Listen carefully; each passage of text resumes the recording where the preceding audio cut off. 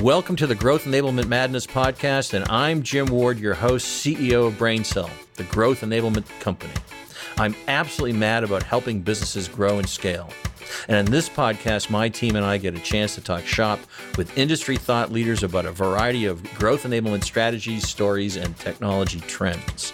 I'm happy that you're here, so let's get the growth conversation started.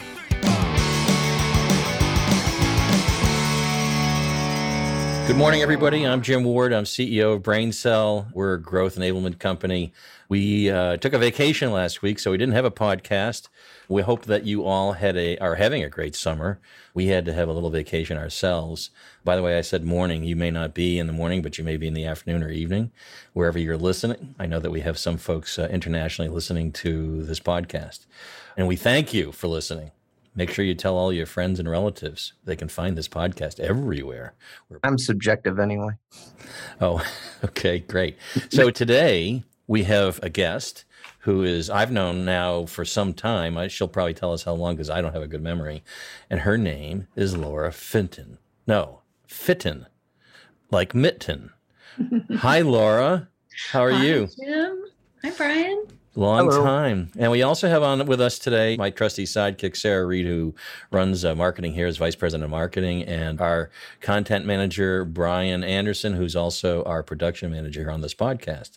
But again, welcome, Laura. I wanted to say hello. And also, do you remember when we first met? It was a conference. I'm guessing I was speaking on behalf of HubSpot.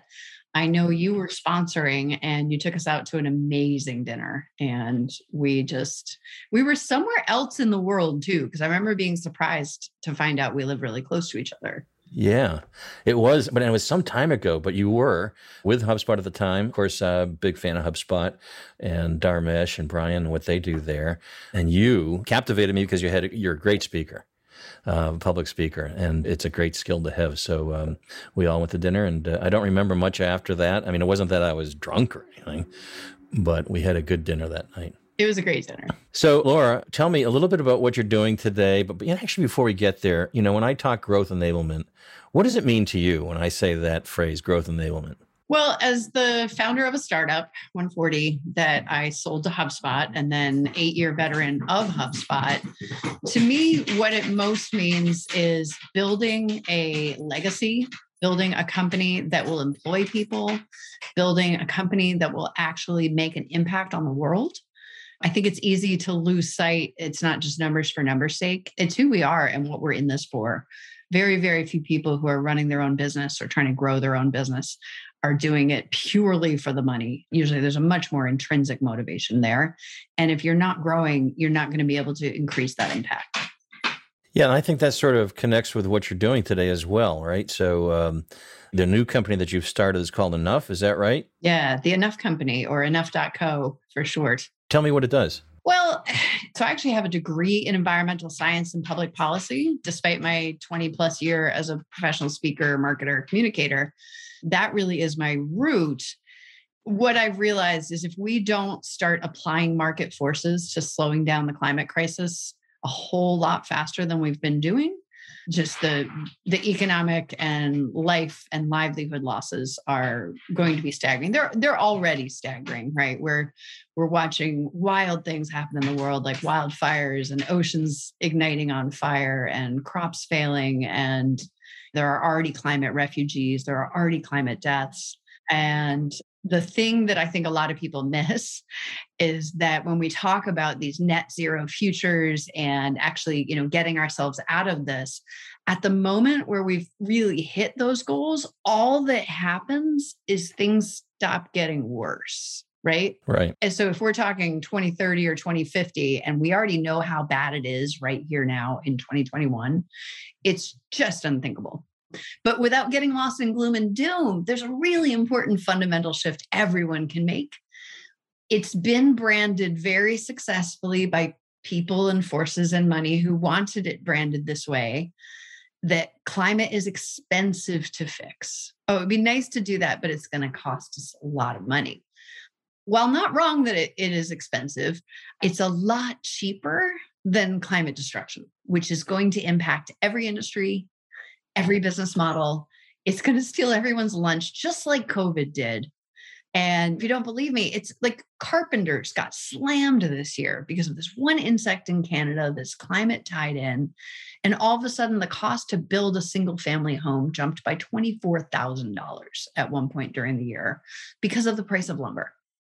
So just as every single company got walloped at some point by COVID, and then, some of them were able to deliver COVID positive services and actually grow during COVID, the same thing's going to happen with the climate, just on much more massive timescales. And the average person sees the IPCC report, which just came out last week, and freaks out and feels bad and feels guilty and doesn't quite know what to do. So they write a check to an environmental organization, which is lovely.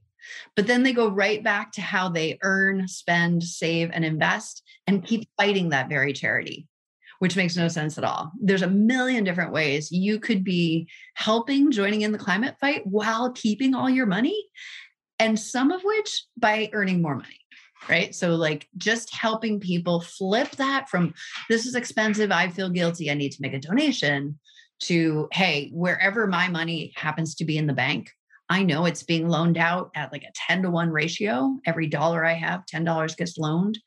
And turns out it's being loaned to build projects that I don't want to see exist in the world. So we are the economy. We have so much power. So this conversation about climate change, I'm very passionate about, because I do believe that climate change is going to be destructive going forward. I mean, and I have a child who will live through this, although he's now 30. Can you believe I have a 30-year-old? I mean, just look at me. Yes, you believed it. I could see in your face. Yes, he's all of 30. However, that he's going to still go through, if we do nothing, there's going to be an issue. And this is a little bit of a flip on our podcast, because we usually talk about technologies and strategies, but it struck me, based on my passion for climate change and what it's going to do, and in talking to you, how it's going to affect businesses as well, and how businesses can affect climate change with deliberate actions and still be profitable. I thought this was a good conversation to have around what we consider growth enablement, which is growth of revenue, scale of company, because ultimately it could inversely impact these companies, some of these companies that are out there. Fair enough? Yeah. And it seems like it would only be a few industries on first blush. You think, oh, maybe it's just insurance, maybe it's just this. It's really coming after everybody's business model.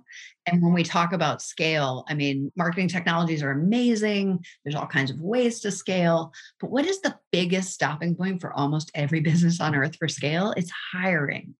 You do not have your ish together on, are you a responsible climate citizen? And is your company's business model protected against climate catastrophe?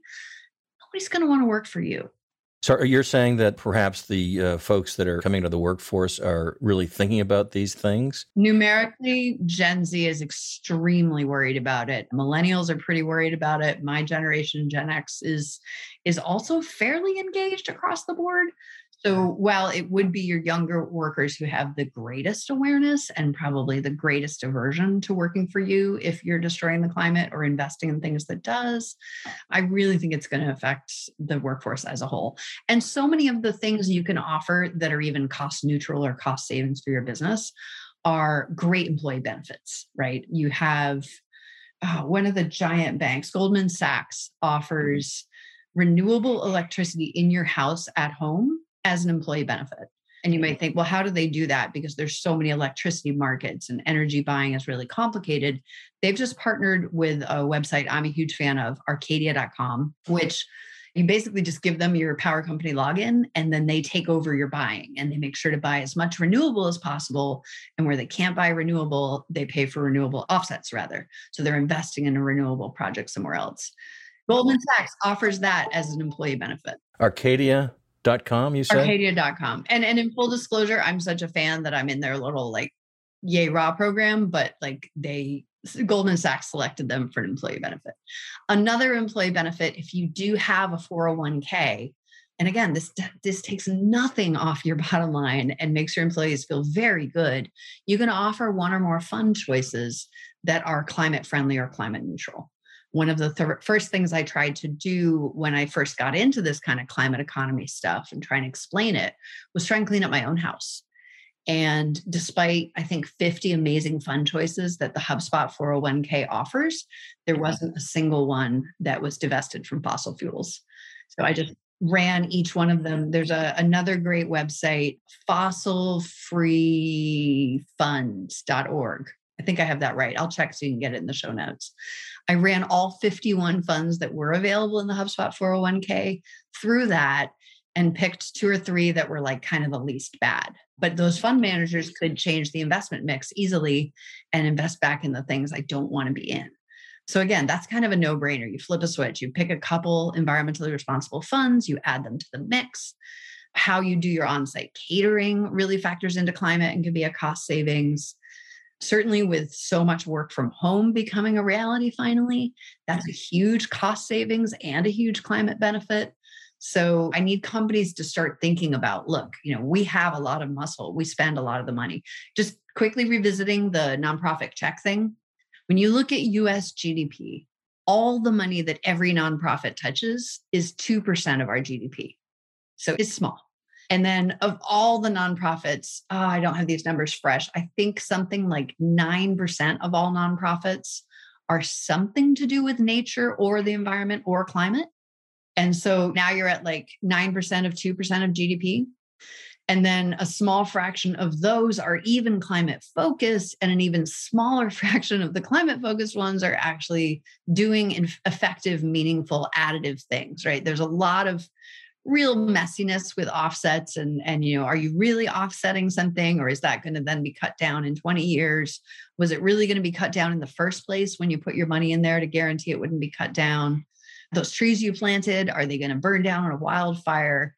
So you're just looking at such a tiny, tiny pool of money, and contrast that to moving the 98% of GDP that is not in nonprofits. You can see the impact is massive. Elon Musk didn't go out and say, I think I'll start a nonprofit to tell people they should buy electric cars. He didn't go to Washington and ask for new laws around electric cars. He looked at market forces and he figured out a way to align designing a car with what it costs to build a great electric car with the segment of the market that buys cars at that price point. Right. Brilliant. And by the way, as a side note, I think this is probably my last fossil fuel car. I'll be in an EV next buy. So I'm there.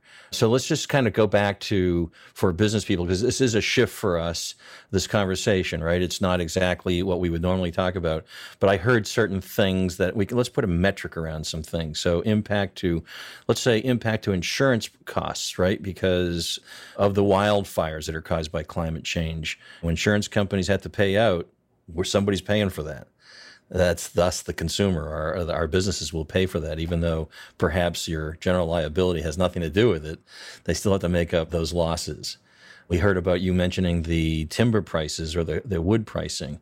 Now, I had thought the wood pricing was based on demand through COVID because so many people were buying and doing upgrades to homes. But you're saying that there was some bug that caused this issue too? It was both combined. It was sort of one of those perfect storm situations where there had been some losses in Canada for this one insect that shouldn't have been in the logging area, but with climate change now lives there. And that was combined with, hey, we're all home all the time. We all need decks. We want to take our laptop out and work in the backyard. So it was really kind of a perfect storm kind of a thing. But to have those market impacts, those cost structures landing in 2020, I operate a small business in Maine, and a ton of the local crafters who build things out of cedar just put up on their website, I'm sorry, I just can't take orders right now because you wouldn't want to pay what cedar costs right now. Well, I know that our Sarah here today has been doing some renovations on her house. Sarah, have you experienced the cost, the rising prices of materials like wood? I have. My contractor actually told me if I didn't need to do any more work to wait, and hopefully the prices would come down because they're so high. And I didn't realize it was from the bugs either. I thought it was a supply chain issue. It's a little bit of both. And our supply chain is so vulnerable. I mean, if COVID taught us anything, our global supply chain is nowhere near as robust as we all tell ourselves it is. And so, you want to be sourcing and working with distributors who have a firm eye on climate and are thinking about how to be prepared for that.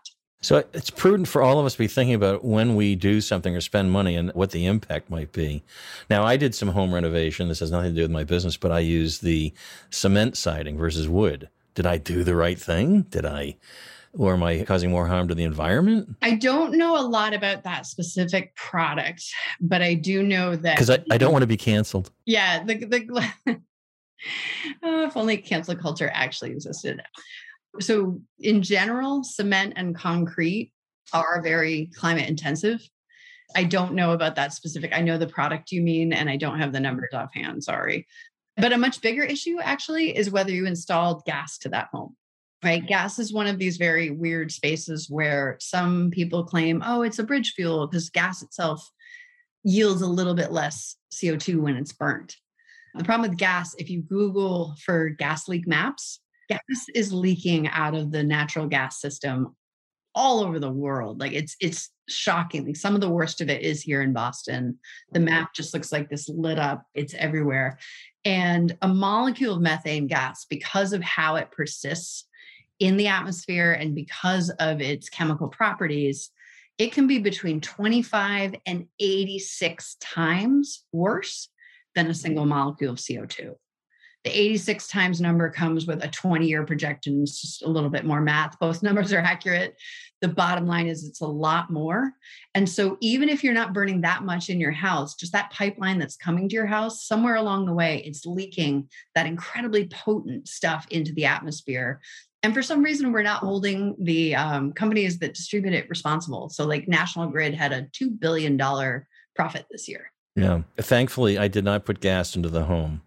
So if anything I did wrong on the cement siding, maybe I made up for it. But Brian, I want to make a point to you. Stop putting gas into your home. Okay, whatever. And another thing, when you're investing in, most businesses rent, they're hard real estate, right? But some do build. If you invest in a heating system that you know is doomed, like a heating system life cycle should be 30 years, right? It should be 20, 30 years.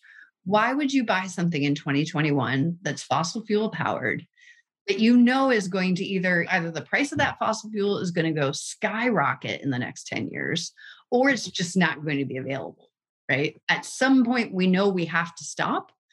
And so there's a push. Rewiringamerica.com is a great resource, or it might be .org. I should have looked up my URLs before. It's okay. Is a great resource to this idea that everything in your life that's running on fossil fuels now, just when you replace it, electrify. So you mentioned car, that's a great one. I think heating and cooling infrastructure is a huge one. So what would you do there? Solar? Well, solar if you can. The more universally available one is going to be your heat pumps, right? Electric, right. Heat exchangers, yes. Okay. And for some lucky people, it's going to be geothermal, which costs a lot to get going. But once it's going, is just so robust and so effective. So this is one of the biggest market forces problems I see right now, is that we have a ton of technologies that if they scaled up, we'd be in much better shape. And what's slowing them down is the scale. Like average consumer, average business purchasing manager doesn't know how to answer these questions quickly. We need better data. All the markets need proper disclosures of climate risk. We need to understand what fossil fuels really cost us. We don't actually know that because they are so highly subsidized. And renewables are becoming so cheap, so fast, and yet still have their growth inhibited, not by the stuff you might think about, like, oh, well, when it's cloudy, what happens? Yes, there are some real technological breakthroughs needed to get batteries at scale to be able to manage that. But we already have so much room for growth. And you think about how long it takes to buy a house, right? What's the holdup? Getting the mortgage and getting the insurance. It's really hard to get the financing and insurance to build a new solar or wind project. It's much harder than it needs to be, right? So once we have the insurance vehicles, the financing vehicles, the public understanding for companies to build more and more of these facilities, we could scale that so much faster, right? So it's just a matter of making sure banks are on it and investing in these things proactively. And not to get stuck on this part of it, but I do have some friends who've put solar in and they're stuck in a horrible contract. So some of these solar companies haven't helped their cause with these contracts that folks can't get out of, and they're bad. Just simply, when I looked at it from a business perspective, it's a bad contract. So can you share with us what some of the actionable tips you would give to our listeners and how to create a climate plan for their businesses, and where do they start with this? And one other note I was thinking as you were talking, in our foods that we buy, there's a requirement to have calories, carbs, all that stuff. Wouldn't it be neat if that was a requirement for all industry to put in what their carbon footprint was? And so is that something you see coming? Would that ever happen? I hope so. I mean, I think even before that would be great at the consumer level. I think even before that, what we need, certainly for publicly traded companies, is there are existing frameworks to try and quantify how badly your business model is going to be destroyed by climate. So there's the Task Force on Climate Disclosures, TCDF, or something like that. We need companies to be writing down and sharing publicly out loud, look, this is how badly we could be hit by climate as it rolls up over the next 10, 20 years and gets worse and worse. And not enough companies are promoting what they're doing, which would be a help to their business, I would think. Right. Or they're promoting promises about what they will do in the future. And unfortunately, I saw a stat this morning that was somewhat encouraging, that something like 70% of climate destroying companies are now at least adopting a net zero pledge. When you pull apart what those actually mean, though, like how quickly will they cut their emissions is the biggest piece of that, right?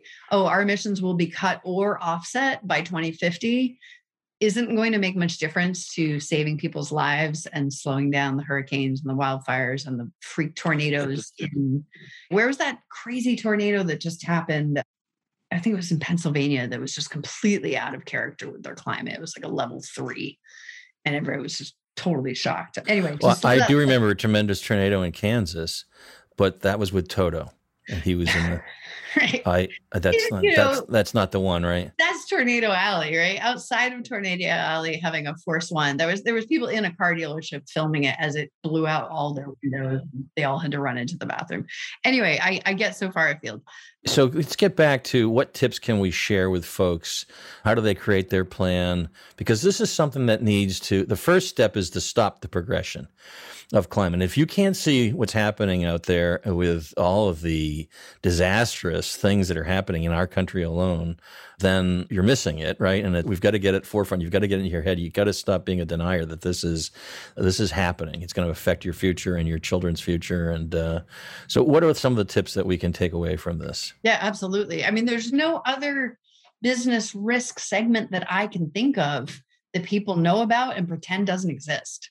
Right? As soon as you know something is coming for your business model, coming for your employees, coming for your suppliers, you plan, you put backup plans in place. So one of the things you should know is many of your employees are thinking about more meaningful work, and they're searching the internet for climate jobs, right? I saw that very early on. I heard privately from employees from maybe companies I've worked at reaching out and saying, hey, I'm trying to get into climate.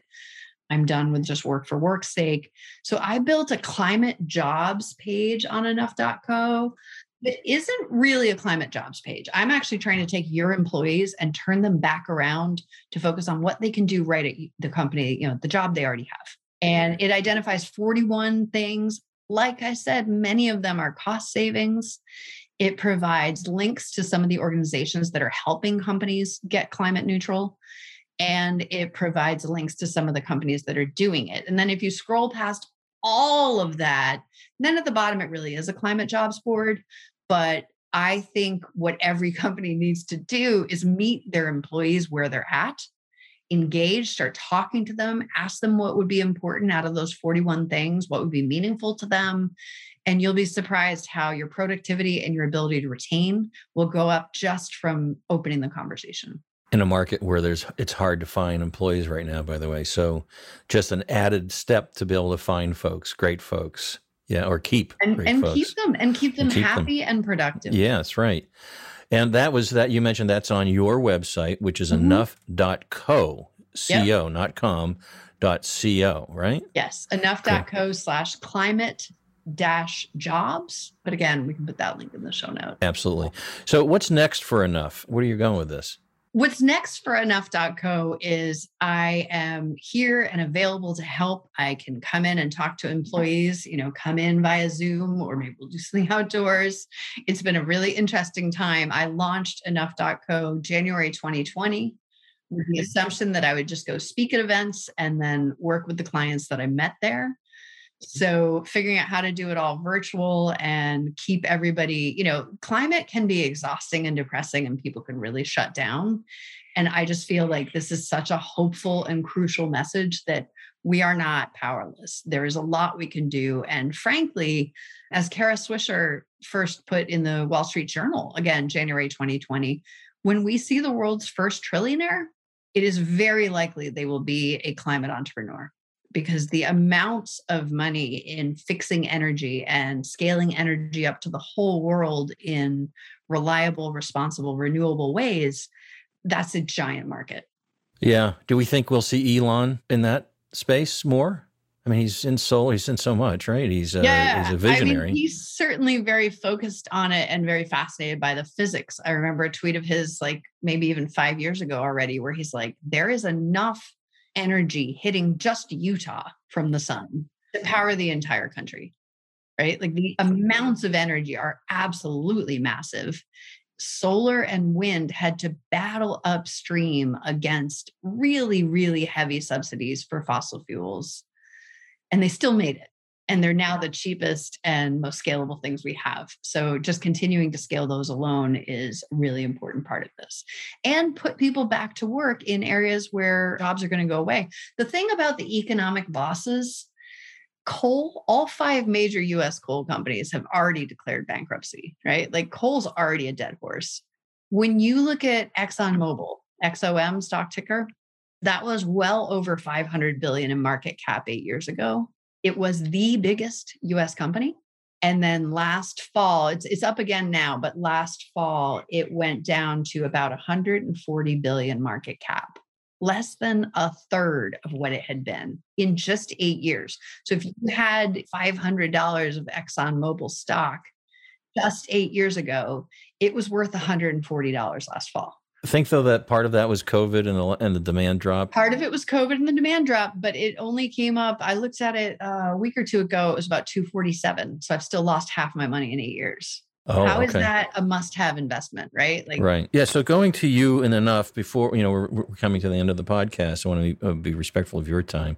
What's your model? I mean, when somebody wants to engage with you, and I'm commercially, do you have a pay model, and are you funded by grants? How does that work? Tell me a little bit about that. I'm funded by whatever I can piece together. I just know this is the thing that I need to be doing.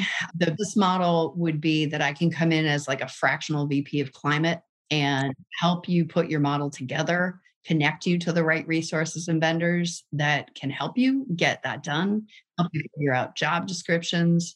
There's a kind of a lighter touch available, which is if I just come in and start by giving a talk, maybe by sitting down and briefing your leadership and talking through where are the places that your business model is going to be impacted by this and how can you be planning around it. So, it's very flexible. I'm an evangelist for the idea, and I'm going to worry about the business model to keep me evangelizing that idea as I build it. Well, you were a tremendous evangelist for HubSpot and really caught my attention. And you've transitioned to this, which I'm guessing is your passion. And is that right? It's incredibly important. And it's such a simple shift to just change how we think about market forces and climate. Right? Because most people, when I say, I'm looking at the climate economy, they go, are those like the products that cost more, but are better for Earth? And that's the exact opposite of market forces. So I have a tremendous amount of respect for your shift because you're doing something that's very important for our world and also for our future, but also impacting businesses. So for our folks out there that are listening, if you think that climate change isn't going to impact you, you need to think again. There are impacts for you. And so what the heck? Why not help the future as well? I think all of us 18 months ago would have said that a pandemic wouldn't necessarily affect our business model or cost structure or our employees. even knowing one was coming. Right.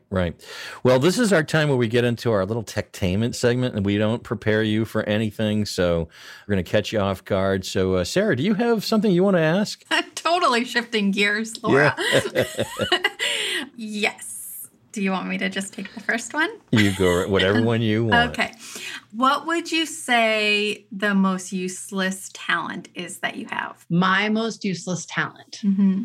Oh my God, I have no idea. Or even maybe a talent that people don't know about. I'll answer the first version of it.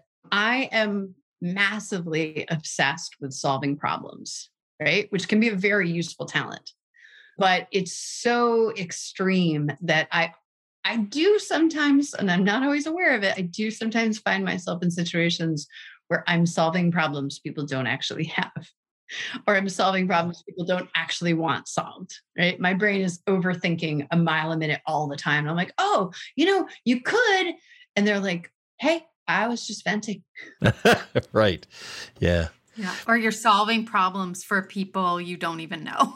Like, I don't know what happens with me. 100%. I am Yeah. that girl on Twitter who'll be like, no, I have get a problem. Maybe I can help. It's like, okay, Karen, sit back, sit down. So, Brian, you know which one I want, I hope. Let's see if you make sure you know which one I want. You don't. Well, you can just look at them, but yeah, you pick one, but don't pick mine. Okay, Wow. I hope to God I didn't pick that one. So, Laura, if you could time travel, I can't believe it. Did I do it? Just kidding. No, you didn't, idiot. Good. All right. So if you could time travel, when would you go to and why? Where or when? When? Because technically when, that's time. Yeah. Right. It's not a where, it's a when question. Yep. See? I am definitely the person who runs towards danger to see if I can help. So I'm going to go 100 years ahead and see how some of this turned out. I think there are many parts of the past that I get nostalgic for. I love like old timey cooking and, like colonial architecture, but there's just so much fundamental inequality for people of my gender in most pastimes, and fundamental inequality for people who don't look like me in our current time, let alone worse in the past. So I want to see 100 years from now, even if I am walking out to a post-apocalyptic landscape. Wouldn't that be scary? So, on all seriousness, I'm seriously, this is coffee. I'm not kidding. That's coffee. It's nothing in there but coffee. In all seriousness, it's in all seriousness. If that opportunity presented itself, would you take the chance to really go, and knowing that you can't come back? Not with my kids the age they are now. Okay. Right? That would be the biggest thing. If we're talking single Laura before I've, like in my early 20s, before I've even raised my niece, then yeah, in a heartbeat. I mean, I went and lived in Moscow for the fun of it in 1994. My last trip before the pandemic was horse trekking in Mongolia. I got the chance to jump on a horse I'd never ridden before, gallop after an eagle hunter, knock his hat off, and win it in the contest. And then later I bought it from him. And is he alive still when you knocked that? He is. We have a whole photo with him and everything. He's smiling and everything. Oh, I thought maybe you captured him or something. I don't know. No, you just had to hit him with a whip. It's an old Kazakhstanian game, right? Okay. Yes. 100% adventure. I just have a lot of responsibilities now. Okay. All right. So, Sarah, don't give her the ticket. She's not going to accept it. That time travel ticket. Don't look at me like that. Okay. I have mine, which is, do you know any good jokes? Before we end today, do you know any good jokes? I do. Actually, my daughter, who's now 16, when she was very, very little, suddenly just hit a place where she was really good at writing jokes. And I want to say she was 5 or 6. So one of them we'll all appreciate with our Boston orientation. What kind of, I'm going to blow it.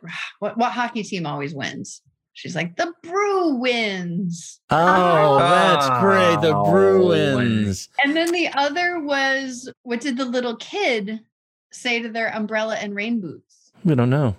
Let's go. Oh, that is very sweet.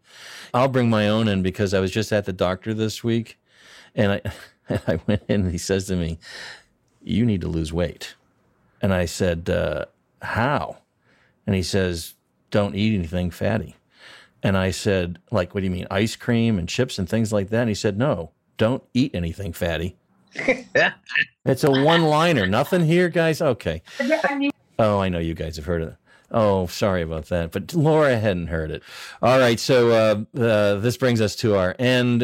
We've really enjoyed having you with us, Laura, today. Can you tell folks where they can connect with you? And I love your Twitter handle. You've had it forever. So yeah. And tell us, by the way, when you tell us where they can connect, tell us why that Twitter handle. I'm a nut. So I have been called Pistachio like out loud to my face for a good 14 years now.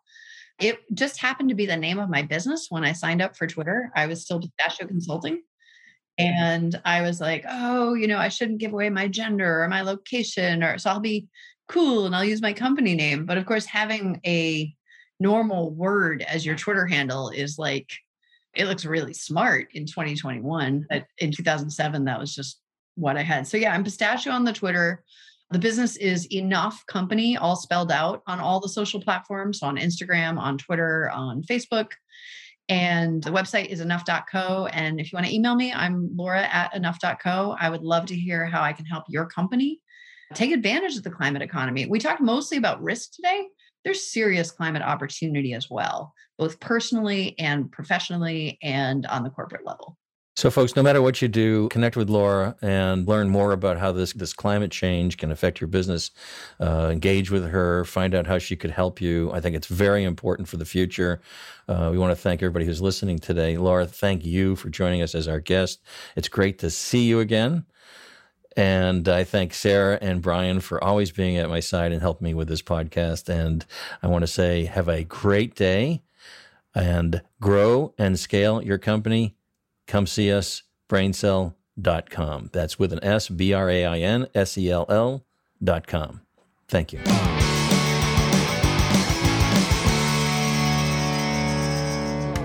Thank you for listening to this episode of Growth Enablement Madness Podcast. I also want to thank Divinio Podcast for this episode's production and distribution. Finally, thank you to Sam Ward for our musical introduction and outro.